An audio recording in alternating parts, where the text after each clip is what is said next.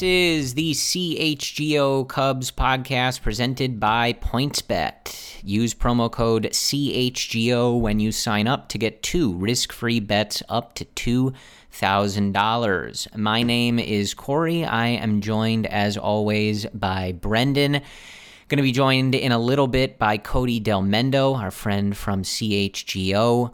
But we are coming to you on Thursday, April 28th, as the Cubs drop the finale with the Atlanta Braves and have lost yet another series, Brendan. Yeah, this one sucked. This was an annoying series. Again, still positives in some areas, but you see the schedule ahead of you, and you see these games that appeared winnable for the majority of those games. And it's annoying. That's kind of my general takeaway from this. Yeah, so the Cubs have not won a series since that opening series with the Milwaukee Brewers. You've obviously had some splits in there with the Rockies and the Pirates, but now you're coming off of 3 series losses in a row to the Rays, the Pirates, and the Braves, and as we've alluded to before, the schedule is not going to get any easier here. Brendan, I mean, it's been frustrating. I think it's particularly and so just to lay out, what we're going to do here, we'll talk, I think, a little bit about the starters with Brendan, Marcus Stroman, Drew Smyly, maybe. We will talk about the bullpen, Ethan Roberts with a bad outing on Thursday night in the finale, but for the most part, this bullpen has been really, really good, so I want to continue to highlight that. And then we'll look at some of the good and the bad as far as some of the offensive contributors are concerned. But Brendan, I think what's particularly frustrating as this season has gotten underway here is that you really feel like a lot of these games are close, man, and like it's easy to sit here and say like, they could have won that series, they could have won that last game or whatever. But I think it's like extra frustrating that this team doesn't really look awful or like horrifically overmatched in a lot of these games. They're losing a lot of close games, a lot of games that you feel like could go one way or the other based on like one big inning or one big pitch or play. And unfortunately, a lot of that is not breaking their way as the Cubs fall to 8-11 here with the finale with the Braves. No, the overall numbers, they look okay. They look better than okay. They look decent. Decent enough where you don't feel as if you should be 3 games under 500 at 8-11. And they are losing these closer games, but the bulk offensive numbers, just looking at a WAR total, they're the 8th best in Major League Baseball. Now you look at just the National League, and they're 5th best in the National League. So they in theory, in principle, based on how they've played, take away sequencing, there's a lot of good performances, and then you match that with the bullpen value we've received. They have the best bullpen WAR in the National League. So it just seems weird. I don't know if that should be interpreted like positively in terms of predicting and forecasting the future, or you know how baseball works, if this is a missed opportunity where you kind of You didn't make the most out of some of these early going performances. It is 2 ways you can look at it, one extremely negative and one extremely positive. And I don't really know which camp I fall into at this point. I probably trend towards being a little bit more negative because some of these performances have been so good. It's just unfortunate. It's annoying. That might be the key word of this podcast, but I come away, I don't feel as if we're an 8-11 team. Yeah, I mean, I think at the same time, though, I don't feel like they deserve to be much better than that. I think... Yeah, but I mean, like, 3 games under, man. It's like their run differential. I know they had that 21-0 game, but it's just, like, I don't know. It feels like they should be at least 500.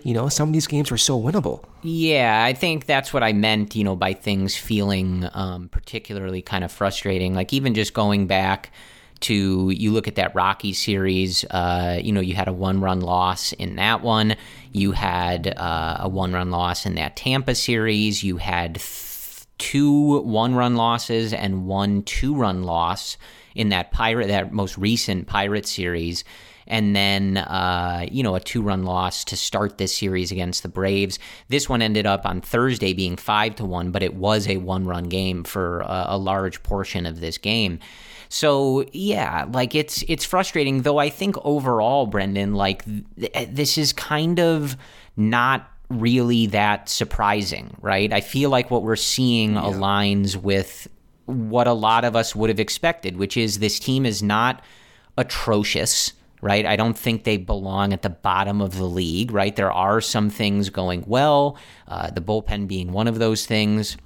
You're getting some interesting, performances on offense, some not so good as well, but they're also not looking particularly great, right? And, I think we all kind of knew that would put them somewhere in the middle where if enough stuff went right, you got some bounces, you performed really well in close games, things like that, you could be around 500, maybe a little over. Yeah. And if enough of that stuff went poorly and broke the wrong way, you're probably going to be a little bit under, which I think is where they find themselves right now. But Brendan, like one thing that does jump out, though, you go back to let's just look at that Rays series, for example. Like going back to, that was on the 18th of April back at Wrigley Field.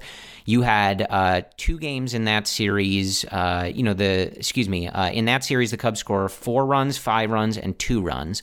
Then you look at that Pirates series, 3 runs, 2 runs, 21 runs, which you can't take out, but, it's obviously not been the norm. Then 3 runs again. Then in this Braves series, 2 losses where you score only 1 run, and then the W in extra innings on Wednesday, you put up 6.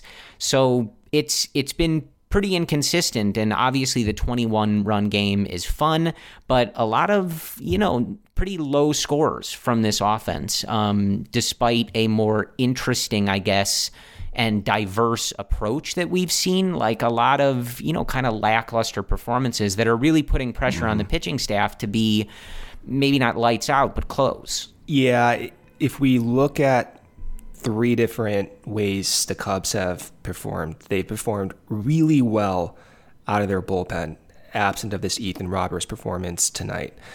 The offense, I don't know how you interpret it. Maybe we have different interpretations here, but my expectations for the offense, the current group is outperforming them. I don't know where you fall with that.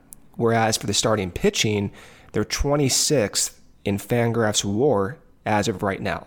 The starting pitching is underperforming my expectations. I thought with the depth that they secured with Wade Miley, you had Alec Mills in the mix. You had Adbert Alzolay, whom we've talked about extensively over the past year.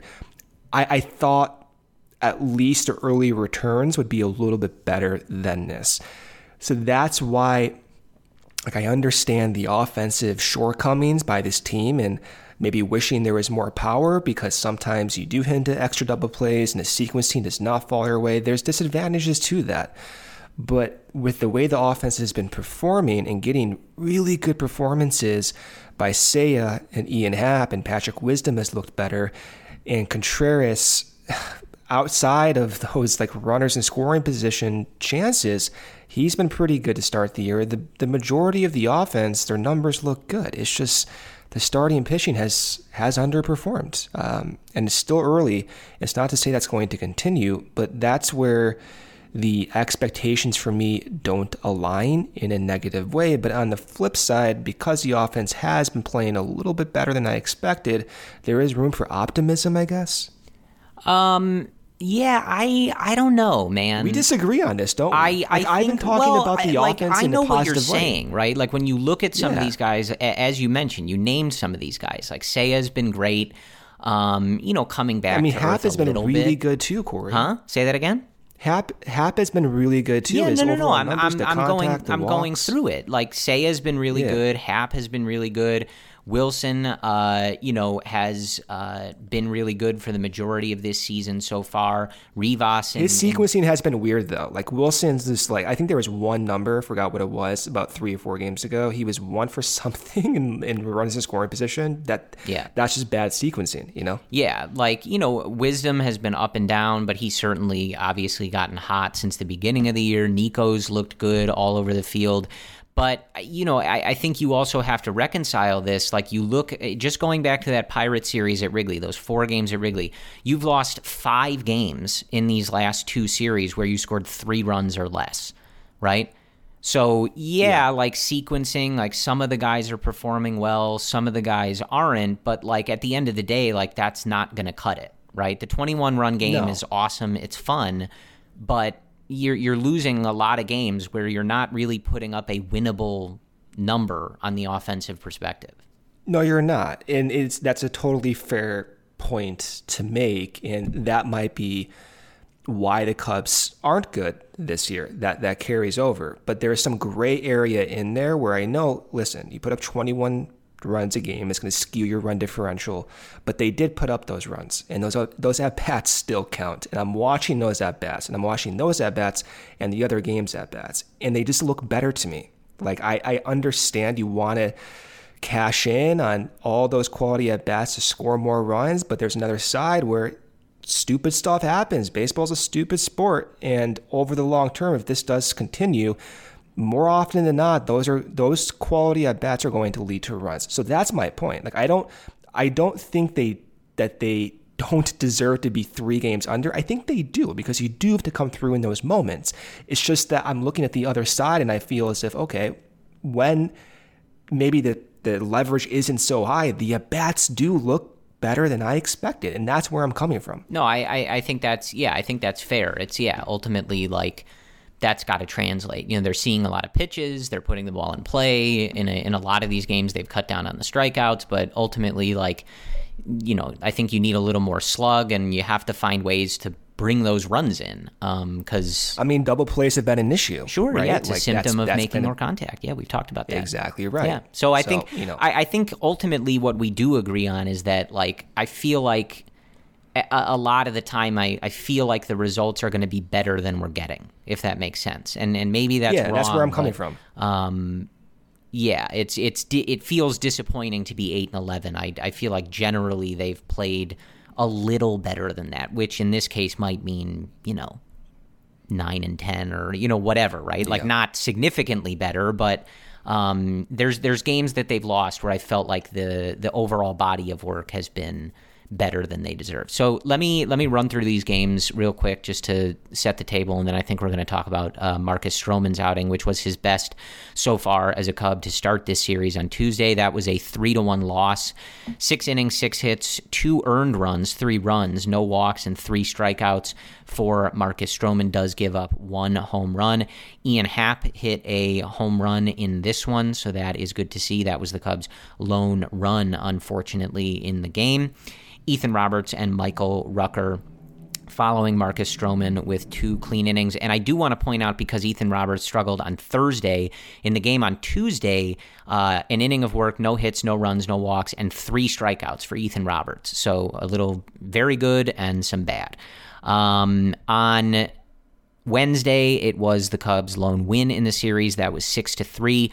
Mark Leiter Jr. kind of opens this game, 2 innings, 2 hits, no runs, and 1 walk, no strikeouts either. The bullpen, very good behind him. Keegan Thompson gives up his first run of the season after 16 1/3 innings pitched scoreless, so he is a little bit human, at least at this point. And even in that inning, he pitched pretty well, I think. The bullpen was great behind them, but we'll talk about that, I think, in the second segment here. Patrick Wisdom with a huge home run in this one in extra innings to put the Cubs ahead 6-3, and that would be the winning score in this one. The Cubs offense, besides Patrick Wisdom in this one, Seiya Suzuki was 2 for 5 in this game. Nick Madrigal 2 for 5 with an RBI in this game.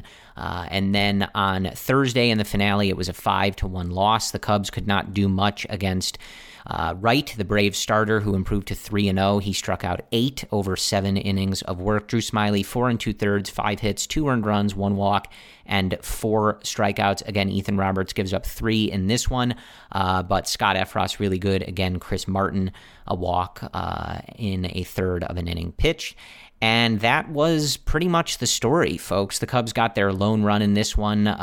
Nico was picked off, and then Alfonso Rivas ran home. It kind of looked like Nico maybe, they were doing the first and third play, but I don't think he intended to get picked off like that. But he stayed alive in the rundown long enough that Rivas ran home and they got the run. It was a little weird looking, but hey, it worked. So, Brendan, let's talk about Marcus Stroman. Obviously, we've been focused in on him, and I'm sure he's frustrated to take the loss in this one, only giving up 2 runs over 6 innings. But good to see him get through 6 innings of work. He only threw 86 pitches, so as he gets stretched out, he certainly could have gone longer in this game. But I think for him, just nice to see a better overall result, even if the end result for the team was not what we all would have wanted. Yeah, Marcus had an interesting start. I think just as a background, the early results, of course, have not been there. He's talked about being out of rhythm, and that's due to a slower ramp-up period than what he's used to coming out of spring training. So because of that, and we've heard other pitchers describe in different words that same type of lack of rhythm concept. But since then, in going through the year, he has made some changes that I don't know are intentional or just a byproduct of the scouting reports and the opposition he's facing. But the biggest difference from last year is that he spiked his 4-seam usage. So last year he threw a 4-seam 2.5% of the time, whereas this year he's almost at 13%. So that is a massive increase, and that's due to throwing no sinkers. Or not no sinkers, I'm exaggerating, but significantly fewer sinkers than last year. And if we look at that start against the Braves, he did go back to the sinker, and he threw a sinker in 35% of his pitches, whereas he threw a 4-seam in only 8% of his pitches. So that's kind of within his range of past seasons of the pitch mix he uses. The slider was really good against the Braves. I think that was probably the best the slider has looked in all of his starts. The sinker, though, was a little bit leaky. I don't think he commanded that pitch to the best of his ability and to the best that he knows he can throw. And as a result, I don't think his splitter against the Braves played well whatsoever. And the zone profile, if we look at where those splitters were thrown and then watching the game, it appeared as if he was not commanding that pitch like he is used to doing. So the sinker and the splitter command was just not up to par, which is probably why he didn't, do better. He still had an okay start, but you want better value from Marcus, and he knows that. He'll be the first to say that. We've seen what he can do. But the slider looked really good. On that splitter, that's been one of his best pitches his entire career. Interestingly, the number of whiffs and the whiff rate he's gotten on that pitch this year is also much lower than his career rate. And it's actually, his splitter whiff rate is dead last in Major League Baseball. Now, that's kind of an unfair assumption because not many pitchers throw splitters, but of the 13 qualified pitchers, his splitter whiff rate ranks dead last in Major League Baseball at 25%. Last year was around 40%. So he's just not getting the whiffs. It's just that, not to reduce it down and saying, it's just that simple, but that's been a big problem for Marcus is he's not getting the whiffs. The splitter's not getting as many whiffs. And I think just overall, the command has not been consistent start to start. But the positives in this start were the slider was commanded exceptionally well. He did give up a really hard hit ball on a few mislocated pitches, but they were barely misses. Some of the sequencing, I think, from Wilson's end, throwing some cutters that were hit hard but located well was a little bit misfortunate. But overall, yeah, I think it was a step in the right direction because that slider command was a lot better. The sinker usage did go up, which suggests some higher degree of confidence with that pitch.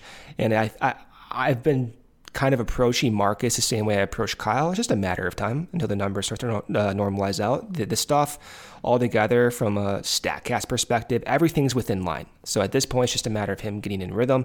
And I would say this start is another step in that direction. Yeah, I mean, it certainly looked that way from, just watching it on TV. And I think, we've talked about this before where when you have Alzolay out, you have Steele kind of working through some command and velo drop issues as the games go on. You've got Mark Leiter Jr., stepping in and trying his best to fill that role every fifth day. Alec Mills experienced a setback, so not sure when he's going to be back in there. He was supposed to, I think, throw a rehab start this weekend, but that was bagged. It puts a lot of pressure on Stroman and Hendricks, and I think Stroman wants to be that guy, but it puts a lot of pressure on them to not go through these early season struggles. And, fair or not, like that's one of the things we talked about kind of coming into this season, Brendan, that for this team to be as successful as we might hope, you really need them to pitch like that top of the rotation, like lights out kind of guys pretty much every time out there. Drew Smyly's done a really nice job. He's got a 2.79 ERA on the season. He's not giving you a lot of length, but in terms of a guy that you brought in and threw into the rotation, like he's given you some quality innings. And the bullpen has been really good on the whole, but you do need Kyle and Marcus to be kind of consistently those guys. And again, fair or not, like that's how the team was constructed, and that's what this team needs them to do on an outing by outing basis. And so hopefully, we've seen some good starts from them over the last couple. They can continue to build on that, and we'll see more of that as the season goes on. Okay, so quick break here from our sponsor, PointsBet. The best way to support CHGO is to download the PointsBet app and use code CHGO when you sign up. If you make a $50 or more first-time deposit, you will receive a free CHGO membership, which unlocks all of our web content, and you'll even get a free shirt of your choice from the CHGO locker. If you have any questions, email pointsbet@allchgo.com and we will help you out. Remember that PointsBet is your home for live in-game betting. They even have a new exclusive feature, live NBA same-game parlay. For the first time ever, build a perfect live same-game parlay only with PointsBet. Combine your favorite bets anytime during the game. You can even boost your live same-game parlays. And now online sign-up is available in Illinois. You can actually download the PointsBet app right now and register your account from start to finish, all from your phone. Signing up at the fastest sportsbook is now easier than ever, so you can start living your bet life in seconds.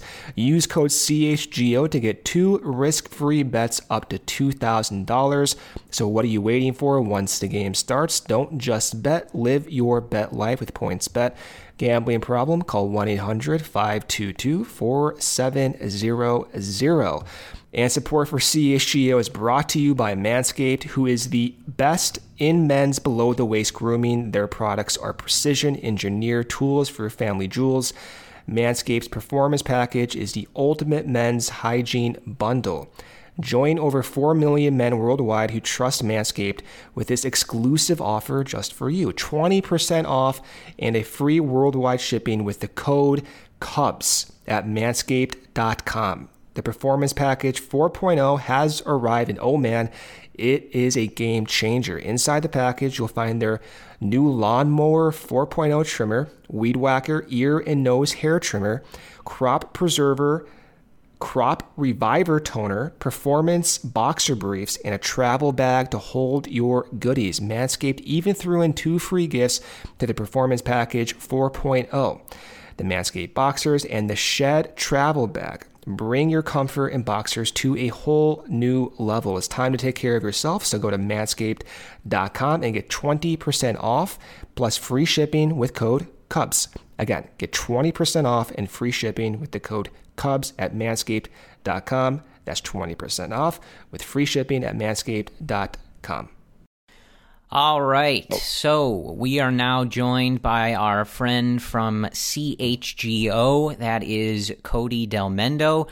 Cody, we were just talking. I know you've done a couple of podcasts today, so appreciate you joining us here for a little bit. Yeah, guys, I appreciate you for asking me to join your shindig you guys do every week. It's a long time coming, even though it's only been a month and a half. But yeah, I'm glad to be here, and it's actually kind of nice to be here because the Cubs pissed me off tonight. So let's dive into it, I guess. I think we could dig into a little bit the fact that I think on the times that Brendan has recorded, have you recorded after a win this year, Brendan? Me? I don't think I have. I don't think you have either. Yeah, I feel like anytime I do some type of like significant recording is after something just very bad happened. So yeah, no wins for me. What are you trying to say, Corey? What are you trying to say? I'm just saying it's an interesting thing to consider. That's all I'm saying. But where we wanted to jump in with you here, Cody, is this bullpen. So we started, this episode a little bit talking about, obviously some of the general frustrations with where the Cubs are at right now. We looked a little bit at what Marcus Stroman did on Tuesday. But as we kind of balance talking about some of the struggles, the good stuff, the bad stuff, one of the things that has gone really well is the bullpen. And I remember, some of the earlier episodes that we did in the studio with, Luke and Luke and Ryan and the two of us, we, told people like, don't worry about the bullpen. Like, they'll figure out the bullpen. They always kind of figure out the bullpen. And they really have been able to do that once again. I know Keegan Thompson is someone we've talked about a lot, but Scott Efros really starring in this series. So with, they're 8-11. It hasn't gone exactly as we wanted, but you have to be pretty thrilled with what you're seeing out of the bullpen from this team. Yeah, Ethan Roberts had a tough night tonight. It was literally night and day compared to his last appearance. But I think JD put it pretty well.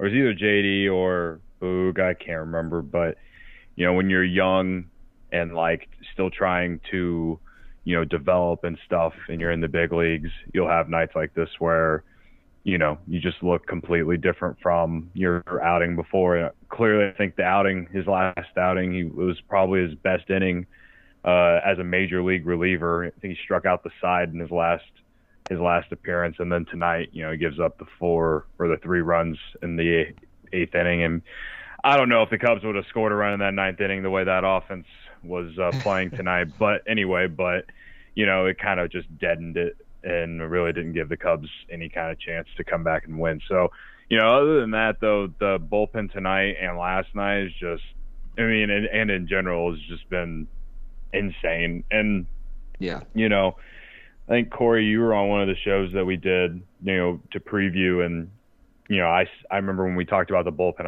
I remember saying, like, the bullpen is going to be the one thing we don't have to worry about at all. And to this point, I know Brendan tweeted out, rankings for the Cubs bullpen this year. I assume from Fangraphs. I tweeted out, or I didn't tweet it, but we made a graphic, put it up on the Cubs Twitter account tonight or today before the game. Just some interesting ones. The Cubs are top 5 in like 5 major like categories for, just for team bullpens. And it's just really exciting to see. I wish we had this bullpen in 2018, man. Like, right. The more I think about it, like, I wish we had like this infrastructure in the front office and scouting and everything in like 2018, because if we did, like, people would be talking about the Cubs being right there with the Dodgers as like just the team year Cody, in and you're out. you're getting dark right now, man. I did not. He fits right in tonight. What are we doing? Being real here? though, like it's true. Like if the old Cubs with the old core and everything had this type of bullpen, before all of the bullshit, that happened in 2019 and. With the pandemic and then contract like extension talk and all of it, you just think about like I seriously think about it at least once a week, maybe even like every other day, even on when I'm having bad days. Like, dude, I just think about it all the time. If we just had this infrastructure, and not to say that we didn't have a good infrastructure, it's just like when Theo and Jed and them came in 2012, like the Cubs had no infrastructure at all. Shit. Yeah. There was a reason that there was a 108-year drought, and it's not just because of the stupid GOAT or Steve Bartman. It's like we just were so behind on how to progress with the rest of the league. And he came in and did an incredible job, and I'll always be thankful for it. But like, it still took some time to get to this point, and also baseball just kind of changed too with relievers and stuff becoming so much more prominent in today's game. Long relievers, especially with the starters going, less innings unless, they're elite like a Jacob deGrom or Max Scherzer or hell, I guess you can throw Kyle Wright in there tonight if you want to. But,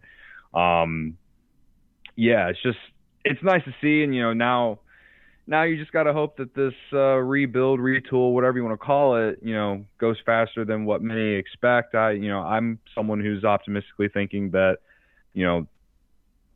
maybe next year or, if some wild shit happens this year, maybe they can get in that last wild card spot. I don't know. That's just if I sip on the Kool-Aid. But, there's a lot to be excited about. It's just like this series in general was just, if there's anything you can be happy about, it's the bullpen. They kept them in the games. And it's like, man, if we could just have a consistent starter, go 6 innings every night, and the offense score 2 or 3 runs, you'd have a chance to win every game. And it's like Drew Smyly, he almost went 5 tonight, but shit, like he did everything you would want against a lineup like the Braves, and then we just can't score. It's just so frustrating because I felt like they hit so many hard balls tonight, but just right to gloves, or, if there's a bad base running error or mistake or something like that, or I don't know, just some weird shit would always happen, I feel like. And it's like, how do you clean that shit up? Like, because if they can figure out how to score runs on a consistent basis with that bullpen, like, they could be a scary team. Like, and I don't even think I'm like jumping to conclusions with that. With this bullpen, they could really make some noise. Are you going to get the other 2 facets of baseball on a consistent basis to, be a competitive team? Well, and Brendan, like, one of the things that stands out about this bullpen too is that I think you're getting positive contributions in multiple exciting ways. Like, obviously, I think we all don't want this to head into another trade deadline where you're looking to move guys off, but you're getting really strong contributions from veterans, Chris Martin, David Robertson, Michael Givens, who could be interesting pieces if that's the direction that this season goes.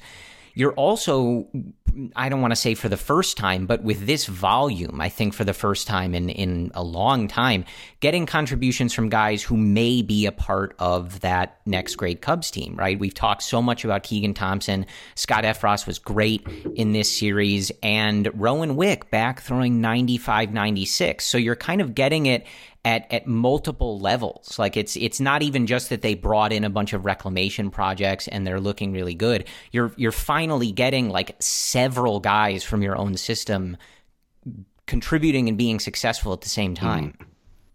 Yeah.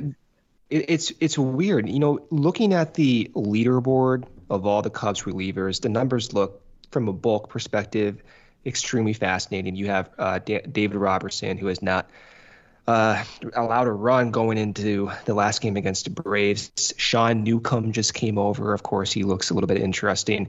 Keegan Thompson, big fan of yours, Cody. Has been extremely good. Rowan Wick has looked very, very good recently. His ERA on the year is 1.35. Scott Efros going into the last game against the Braves, 2.5 ERA. Michael Rucker, maybe a little bit of a surprise for most people. His ERA is a 3 flat this year. And then you have Givens, who's performed. He's a 3.5 ERA. And Chris Martin's been a little bit better lately, but he'll be sub 4 on his ERA within his next outing. Interestingly, Daniel Norris has not pitched in 9 days. Like, I don't know what's going on there. I feel as if he may come back and showcase something different, like a new pitch or something. So I guess keep her eyes on that. But Cody, just question for you. I sense you're kind of thinking like Gory and I, where you have one eye on the immediate, right? And then you have one eye towards the future. And you're doing the same thing we're doing tonight, where we're trying to like this series loss sucked, right? So I'm thinking like long term over the next few months, how have the Cubs looked within the first few weeks here? Are they deserved of an 8-11 record? Have they been better? What's been surprising? What's been good? You have a very tough job right now. You have to talk about this team every single day. Like if I had to do that every single day, like my life would be cut short by at least 15, 20 years. But you have to do this every single day. So where you stand right now, you said the bullpen just has been as you expected. For me, Corey and I were talking about this before you came on here. The starting and pitching has underperformed my expectations, and the hitting, they've been, in some games not putting up more than one run. I understand that, but the bulk numbers do look pretty good. From your perspective, you talk about them every single day. Mm-hmm. Has anyone surprised you from that lineup that you had very low expectations, or on the other hand, had high expectations, they have not looked good? And I guess the same can be applied towards that bullpen right now. Yeah, so you mentioned I have to do this every day. Well, the White Sox have lost 9 of 10, so it kind of helps being able to watch Sean and Herb, and basically, Sean and Herb every day, just, especially the last 10 days, just really, really hate everything. So, I was watching one of your guys' episodes, and I think I overheard, Sean screaming after they lost that late night game. Was pretty good. It wasn't great today too, because the Sox went to extras and lost to the Royals. Again, they lost like 9 of 10, and I'm not saying that to be like a Sox hater. I know a lot of people are. I've never really been one, but just for the sole fact of having to do it every day, it does help that the other team on the other side of the city that has higher expectations is kind of really not off to a great start either. And it just kind of, honestly, in a way, puts it in perspective, because it's like there's still a lot of baseball to play. And, as far as offense, I don't know if this is like a easy one to throw out there, but like I didn't expect Ian Happ to play like he's been playing, because I just feel like Ian Happ has been given so many chances over the last, 4-5 seasons. He came up in 17, in like May or June of 17, and then we watched it all play out. He really had a down 18, 19. They start him in AAA and then he's literally down there instead of Albert Almora the entire time for most of the season. Comes up, has a hot end of the year. Then the pandemic season comes, and he's actually the Cubs' best hitter for those 60 games. And then last year he was real bad in the first half, but then was real good in the second half. And it's just like there's just been nothing that's really sold me on him being a guy that you can build a team around, or it can just be a piece on a really good team. But until as of right now, though, he is playing like someone that I feel like could be part of the team's future. I've always loved the approach. It's just like he either pounds the ball into the ground or he strikes out a ton. And this year, I just feel like he's kind of put it all together. He's been hitting from the right side of the plate. I think last I checked, he's hitting he's like 8 for 17 from the right side. So when he faces lefties, which is encouraging, even at a homer in the series, batting right-handed. And a lot of people, or a lot of critics are always quick to point at that, his power on the right side isn't as good as the left side. So, it's really encouraging, and he's still fairly young. So, obviously this is a big year for him in terms of, I know he's going to be a free agent soon, so like he's got to prove that he belongs, right? Again, though, I didn't see him being this good. Like he's a guy that like you can rely on, or the Cubs have been able to rely on for this entire season, it feels like, and it's great to see, because I just really didn't know what to expect. And as far as a bullpen, someone that I didn't expect to come out and be as nails as he's been, really, I mean, honestly, was Keegan Thompson. He wasn't very good as a starter at the end of last year. I thought he was really good in the bullpen, but did I think he could come out and be a 3-4 inning guy and go 16 innings without giving up a run? Like, no. I thought he would be solid, but he's like, I mean, I went as far as saying that like he could be the Cubs, or he could be the Brewers 2018 version of Josh Hader. I said that on a show like a week and a half ago. And now I believe in 2018, the Brewers would bring Hader in like 6th, 7th inning and let him pitch 2 innings to get to Jeffries in the 9th inning. And if the Cubs had a good enough rotation like that is how they would use Keegan Thompson, I feel like, on days that they wanted to use him. Because if they had a good rotation, or if it's Hendricks or Stroman that are able to get them to, the fifth or sixth inning, then you bring Thompson in for a couple innings and let him be what he's been. You go to that ninth inning with Robertson or Givens, and it's like it's lights out, like with the way that it started this year. So I don't think it's necessarily an insane take. Just based off how the Brewers used Hader in 2018 and how the Cubs are using Thompson this year. Long term, I don't know. I still don't really know. Maybe if this is his role long term and he's okay with it, cool. Like I'm good with it, especially with the way that pitching has changed in baseball.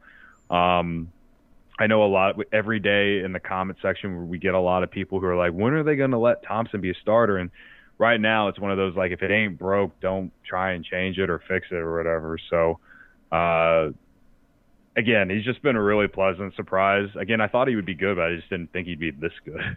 Well, and I think, the thing that really stands out, kind of to your point about how they're using Thompson, I know Mills had the setback. We mentioned that. But, like, if you can get Miley back and, maybe at some point over the summer, Alzolay back, if Steele can start to be more effective going deeper into games, you do see a pretty clear roadmap to how this pitching staff can be, I think, quite successful. It's not going to be super overpowering, and it may not have guys that are jumping up atop the Cy Young leaderboards or anything like that. But when you're getting these types of performances from so many of these guys, if you can start to get length from these starters, and not even like 7-8 inning starts, but just, more consistently, like on Tuesday with Marcus Stroman going into that sixth inning, you can see, like, you've got a lot of these guys contributing. The bullpen's going to have their bumps as well, right? As any bullpen does. Even the best bullpens, all guys go through stretches where maybe they're a little less effective. But when you've got several guys right now that I think David Ross can really confidently give the ball to get outs, and we continue to see him try to push these guys for more than one inning. Efros did it. Tonight, we've seen Michael Rucker do it. Obviously, Keegan Thompson has done it. It's not something that Ross is afraid to do with these guys. David Robertson went 1 1/3 in the game on Wednesday. Like, you just need that length, right? In these last two games from Leiter and Drew Smyly, you get 2 innings from Leiter, which is kind of expected. David Ross said that that's kind of all they were really expecting from him. But 4 2/3 from Smyly, even though they were effective innings, that's what really kind of makes it harder to have that roadmap, right? Because even as good as this bullpen has been, asking them to cover 5 or 6 innings a night, you're bound to run into some trouble, right? So if you can get Wade Miley in this rotation, Stroman and Hendricks continuing to pitch well, Brendan, like, I think you can see that roadmap to how this pitching staff, maybe they're not going to be elite on the whole, but I think you can see how they can consistently give this offense a chance to win games. Mm-hmm. Yeah. The way that the bullpen has been used by other teams, if we look at the Rays and kind of their template for what the future might hold, they have multiple Keegan Thompsons. They have a few pitchers who will name how many appearances they've gotten and how many innings. For example, Josh Fleming for the Rays, 3 games, but 9 innings pitched. He's averaging 3 innings per game. Similarly, Jalen Beeks, 4 games, almost 8 innings. Phoenix Sanders, 3 games, 7 innings. Andrew Kittredge, 7 games, 10 innings. So they are able to use multiple relievers out of the bullpen in multiple innings as Keegan Thompson's been used. So that's where I think that the sport is trending. We know the injuries are a potential problem. The expanded rosters, that deadline has been pushed back a little bit, presumably because you have the shortened season from a couple years ago. Now you have the lockout and everything, but the value in Keegan Thompson's right there. And I know we had a discussion about, should he go to the rotation? Should he not go to the rotation? The value in the bulk innings is the value in the bulk innings. It's a matter of how you sequence it. So if you want to start him, that's great. But if you can, to your point, Corey, get Wade Miley back, get Adbert Alzolay back, maybe even get Caleb Killian's stamina going past multiple innings in Iowa. You get him up in the summer. Man, you have so many pitchers on this roster that can be used like that Rays template. And maybe Alec Mills is thrown in that multiple inning role. Maybe Killian is also used in that multiple inning role. And then all of a sudden, you have multiple Keegan Thompson-esque type relievers out there. And that's where my hope is. And I think they can get there. And I've been disappointed by the rotation, at least in the early going here, that they haven't shown that sign of longevity yet. But I do understand it. Yeah, I would say, yeah, the rotation's definitely been the biggest disappointment so far. But it's also like, how much did you really expect when you had Miley, Alzolay, and Mills on the IL to start the year? You know, I will say that Drew Smyly has been a surprise, like a pleasant surprise. Not that I thought he was bad, but, you know he was on the Braves last year and won the World Series. But I don't know. I guess I wasn't expecting him to, go out there the first couple starts and not give up any runs. So that's why I say he's been a surprise. But yeah, if any of them can give you 5 innings, like that really does set up the Cubs bullpen in a really positive way in game situations. Yeah, it's tough. Thankfully, Leiter's days scheduled to start. I know, I think he'd be scheduled to start on Monday, and the Cubs have an off day that day, so they can just skip it and go to whoever is next. It would obviously be Smyly against the Sox on Tuesday. So that kind of, gives Mills a little bit more time. I know he kind of had a setback. I'm hoping it's not too bad, but I would, with what we have right now and with Miley and Alzolay still out, it's like, okay, we kind of need to put Mills in there because at least you can get 4 innings out of him. Hell, sometimes even 6 if he has it really going. And we've seen him do it before. It's not like that no-hitter was a fluke. I just the thing with this team right now, we said at 8-11. You look at the numbers, whether it's the bullpen, you look at the offense, and Brendan, you kind of said it earlier, the underlying numbers from the offense are actually really good, and it's like, how are they losing games still? And it's like it's so frustrating. It's so frustrating because it's like the offense has been so refreshing with with less strikeouts, but it's almost like they've gotten rid of the strikeouts, but they either hit into more double plays or they just hit hard line drives into gloves. And it's like, I don't know how else to explain that. That is legit what they do. There was one inning tonight, I want to say it was the 5th inning. They had Kyle Wright on the ropes, 2 guys on, I think. And then just a bunch of hard hit balls right into gloves. And it's just so annoying. I wish I could go through the sequence because I had it in my head earlier. I don't now. But there was one inning where I just felt like the Cubs had him on the ropes. He walked a lot of guys tonight. I don't think it's bad to say or a hot take to say that Kyle Wright got a little lucky tonight. I know everyone in baseball needs a little bit of luck, especially pitchers, to get deep into games these days. But he walked guys and gave up a lot of hard hits. They just happened to go into gloves, or if they were hard ground balls, of course they went right to someone that led to a double play. It's almost like all those things have taken up all the strikeouts. And that's frustrating because it's I love that the Cubs aren't striking out as much. So I honestly don't want to go back to boom or bust type hitters. You know what I mean? So the offense has been great. It's just if they get some more length out of the rotation and, get some of these guys back. We had Brian Smith from Bleacher Nation on the show a couple of days ago. He said Killian could be up anywhere in the next 4 to 8 weeks. And, that's encouraging stuff.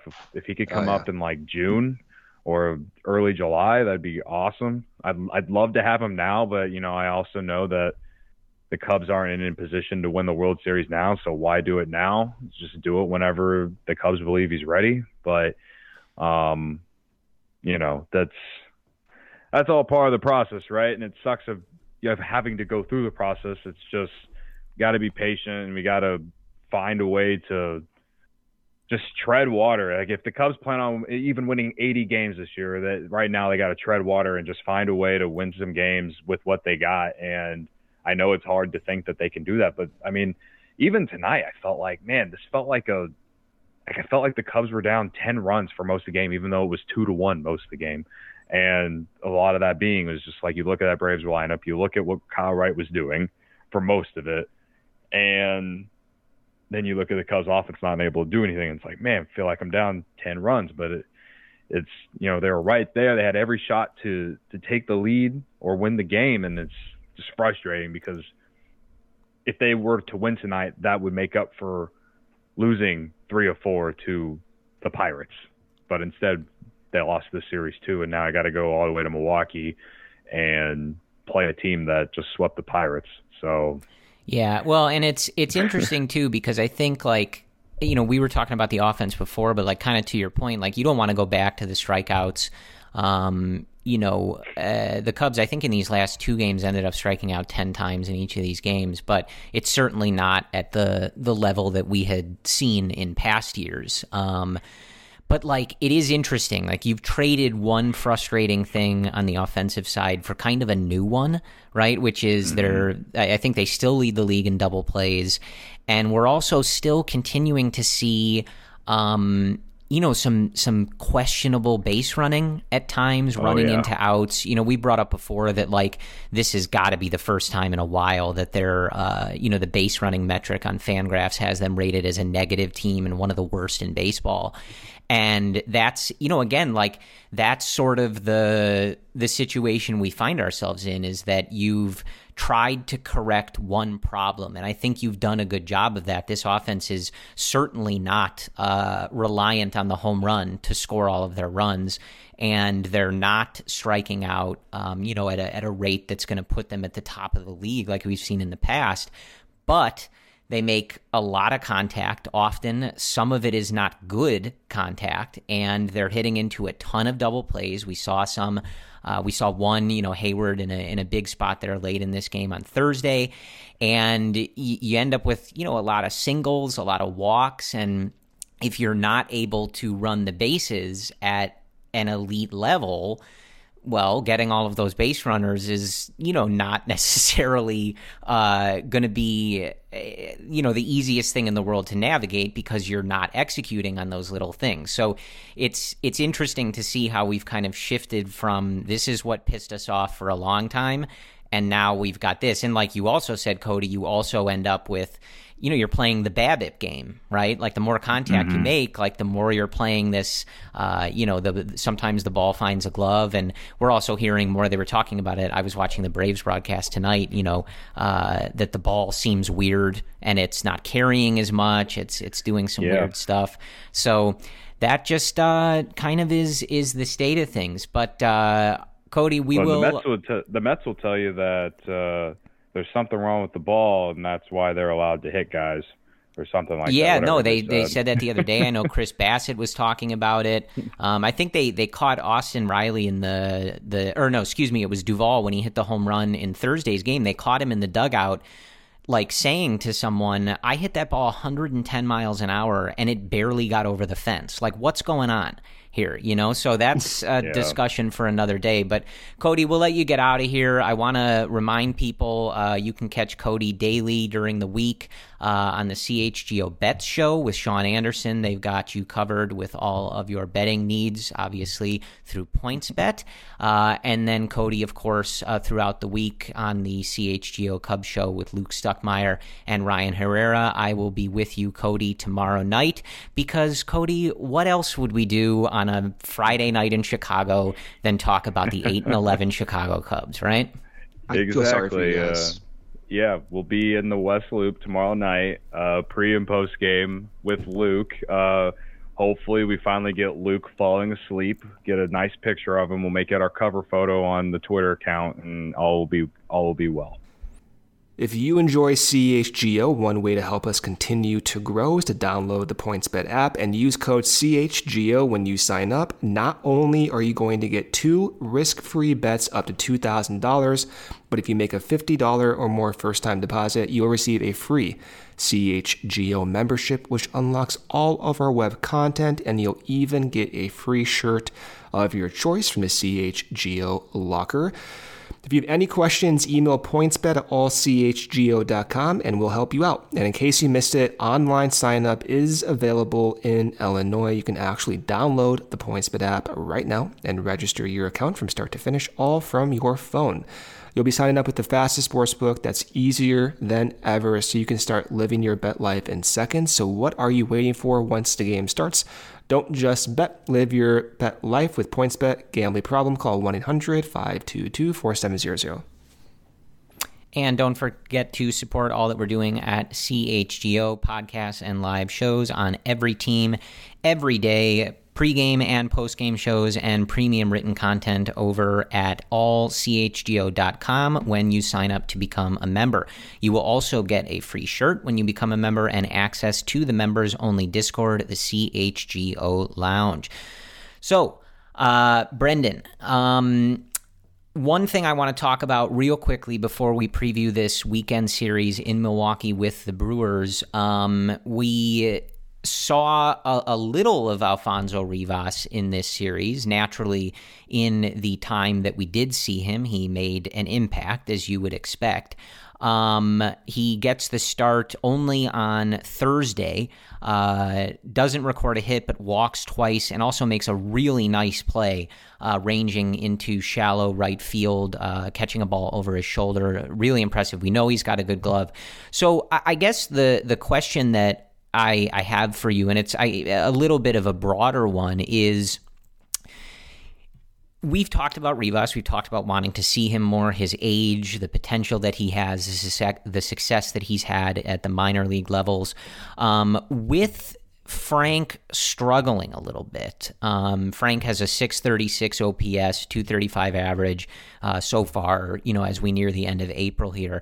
Now, I'm certainly not suggesting that, we stop playing Frank, or, all of that we've talked about with Frank is still true, seeing what you have there and all that other stuff. But because that Frank is, not the best at first base, and Alfonso is can really pick it over there, how do you want to see this playing time going forward? What are you seeing from Frank that's kind of leading to some of these early season struggles? Just give me a little bit on the first base picture here for the Chicago Cubs. You want to see more of Rivas. I think he interests everyone from a defensive perspective. He's a lefty bat. He's a patient bat. He makes contact. At the same time, you still want to see what Frank has, because that September last year was so promising, matching an 11% strikeout rate with a weighted on base average that was top 3 in Major League Baseball. You don't see that even in 1 month stretches from anyone. So you want to see both of them. With Frank, the start to the year has been extremely underwhelming. The weighted on base average for Frank is 289, but his expected weighted on base average is within the same ballpark. It's 273. So the quality of contact by Frank has not been good, and it matches the eye test. We do know Frank had problems ramping up in spring training. He had some minor setbacks. You combine that with a shortened spring to begin with. Like Stroman, like some other guys, it may be a rhythm thing. So I think it's too early to make conclusive opinions on Frank. At the same time, Rivas has to play, man. I don't know how you can get him in the lineup consistently, whether that be at first base and you DH Frank. But the way we've seen the DH spot work is Hayward's in center, Ortega's at DH, or Gomes is DHing, or Wilson's DHing. We know the logical answer we all know is to not play Hayward. I think most, if not all, fans would agree with that. But you have to operate within a sense of reality at this point. And I think kind of the way to go about getting Alfonso in this lineup is consider shifting Happ to center field every now and then. Maybe mid-game, you get Rivas in there for a couple at bats. maybe you use Frank in the DH spot a little bit more and you take away at bats from Ortega. It's tricky. Right. I don't know. Like, it's just, our lives would be so much easier if Hayward's playing time was cut back. And at some point, it's inevitable. If this team is not competitive, I think it's inevitable. Maybe I'm wrong. But if this team is not competitive in the long run, we're going to see him get at bats. It's just a matter of time. I think big picture, he will be playing. It's just a matter of, is it going to be now or is it going to be in 3 to 4 weeks from now? Right. I mean, I think, you do want to include Ortega in that as well. Like, they're different players, him and Hayward. I know Ortega was good against right-handed pitching last year, but he certainly struggled. He's got a 612 OPS on the season. If you're looking at the lineup on Thursday, he's got the worst numbers of anybody in the lineup. And he's also 30 years old. Like, really, like, what's this? Like, part of the Rivas discussion reminds me of some of the discussion. Like, I know that Michael Hermosillo did not have a good game in the start of this series on Tuesday. He didn't have a hit. He botched that ball in center. He also made a good catch. But, like, the point kind of is the same with a lot of these guys. Like, they may not work. They may not be good. We don't really know. But, like, what's the point if this season isn't going to go well? And that remains to be seen for the most part. But, like, it has to be productive, right? And I think what's getting frustrating, and I pointed this out last time, like, at the end of this series, Hayward's got a 760 OPS. Like, that's fine, right? The peripherals aren't good. And they suggest that those numbers are going to get worse. But, like, it's not the end of the world. But the problem is, like, what's the point? You know what I mean? What is the point of giving so much time to these guys who, like, just in no way are going to be on the next great Cubs team, And I'm not saying that Hermosillo is. I don't know if Alfonso Rivas is. But these guys are young.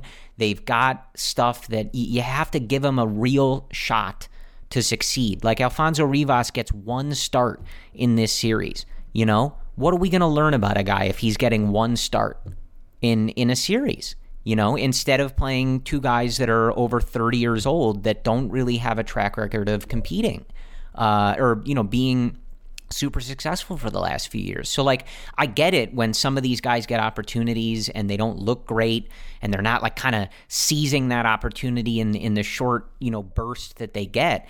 But I just think it's more productive to just see what you have with those guys. Like, I want to see as many guys who you could have under team control for, a cost-controlled amount of money that are in their 20s, mid or late 20s. Like, let's see what you got.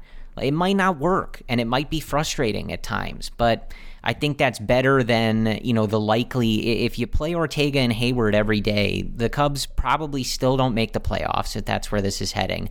And you've spent all this time learning nothing, right? I just don't get the point. So, like, right now, I want to see more. If I'm picking one guy, it's Rivas. Like, when Clint Frazier comes back, I would defer to him over Hermosillo, right? Like, there's a pecking order for sure in terms of who, if it's limited, who I would be giving these plate appearances to. But, like, especially, like, you see what he did on Thursday. Like, let's see what we have. Put Alfonso out there, find a way to get him into the lineup. And I would flip the thinking, right? Like, kind of like you're suggesting, Brendan. Like, find a way to maneuver things around to get him in there, not the other way around, not maneuvering things around so that these other guys can keep playing, right? Or, finding positions for them. Like, no. Move somebody around. Put Frank at DH, put Ian in center, whatever you need to do to, like, find somewhere to play these guys and see what you have. Okay, 3-game set in Milwaukee starting Friday. Game starts at 7:10 p.m. Thank you for a normal start time. 7:10 p.m. is a good start time. I still don't understand why everybody has to cater to you. Well, I think everyone should. With the start times. Yeah, I think everyone should. I can't watch the first few innings, Corey. You know how much of a pain that is? Everyone should feel bad that I can't watch the first few innings. I don't think anybody feels bad. I feel bad. Brendan. You should, if anyone, you should feel bad. But I guess not. I guess I don't have your support. It's fine. It's okay. All Okay, so we have Kyle on the mound. Again, start time, 7:10. Kyle on the mound facing Hauser for Milwaukee. Kyle on the year is 1-1, 3.98 ERA. Hauser's 1-2 at the 3.52 ERA. Then on Saturday, we're back out there. Earlier start time, but it's okay because it's a Saturday, it's a weekend, it's fine. We have a 6:10 p.m. start time. Steele taking the mound for the Cubs. On the year, he's 1-2, 5.4 ERA. Lauer for Milwaukee, 1-0, 2.2 ERA. And on Sunday, day game, 1:10 p.m. start time. Stroman pitching for the Cubs, 0-3, 6.98 ERA. Burns for Milwaukee, 1-0, 1.75 ERA. I mean, we know what to look for. This is a tough series. Milwaukee's 13-7. Cubs are 8-11. We need wins at this point. It's possible things could go in the extremely negative fashion at the end of this series. But it's also possible, as we performed in the first series, where we do get pleasant surprises.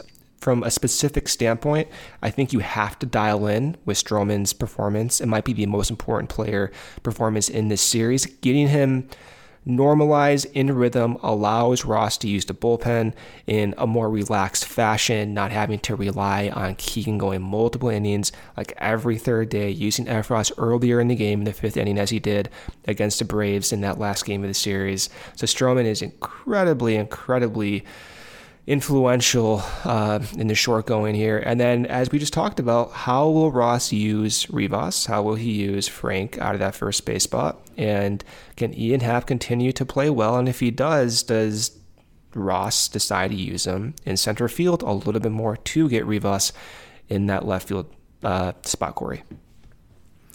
Yeah, I mean, this is a test for this team, right? Like you're heading into playing, I think, better competition than they've seen, and they played really well against the Brewers in that first series. We highlighted a lot of the really great work that they did against Corbin Burns and Brandon Woodruff. Running up those pitch counts, getting into their bullpen early. Woodruff was wild in that first series. The Cubs let that come to them. They took a ton of walks, saw a ton of pitches. But now you're playing them on the road. You're not going to have those kind of like early season cold, wet conditions. Not that that's why the Cubs won, but it's obviously sort of a different brand of baseball early in April as opposed to inside in Milwaukee. And Milwaukee has looked better. They seem to be at least slowly finding a little bit of their rhythm. So this is a test for the Cubs, to see if they can perform that way again and have some success. And for me, man, it's pretty simple. Like, you got to win a series, I think for a team in the Cubs position, that's really where you're at. You haven't won a series since the opening one of the season, and you want to start racking up some series wins. And we may end up harping on this a lot, but that's why we kind of were so disappointed at the end of that Pirates series, right? Because you played the Braves at a time where they were kind of struggling, but we know that team will probably figure it out and be pretty solid as the year goes on, coming off winning the World Series. You're going to head in and play the Brewers now. You've got the White Sox coming up, even though they're not playing well, but you didn't take advantage of the Pirates, and these are the ways that kind of rears its ugly head when it's tougher to beat better teams, right? Like, that's just how baseball works. So obviously all the position stuff we talked about is something to continue monitoring, the lineups, things like that. I know you pointed out, Brendan, like Wisdom over at third in the final game of the series in a matchup that was really tough for him with Wright. Maybe, does that give us some insight, with VR at second base, that Ross is wary to put him back at third base, because of the way that some of that left side defense has gone early going. All stuff to keep an eye on. But for me, it's pretty simple. Like, you haven't won a series in a while. You're in a bit of a bad stretch here. Like, if you can have a nice, successful weekend in Milwaukee, take 2 out of 3 from the Brewers, I think you can kind of wash a lot of that bad taste out of your mouth that you've had maybe over the last couple weeks with the way the results have gone for this team. But that, I think, is what we have for you tonight. Thank you for joining us, as always, and your continued support of everything going on at CHGO. As I mentioned with Cody, I'll be on the pre- and post-game for the series starting on Friday, so you can catch that all on YouTube or Twitter, though we do prefer the YouTube if you are wondering. And then Brendan and I will be back with you, of course, on Sunday to break it all down. We'll have that late for you Sunday night or early on Monday morning. So thank you guys for joining us here on the CHGO Cubs podcast. We will talk to you again soon, and as always, go Cubs.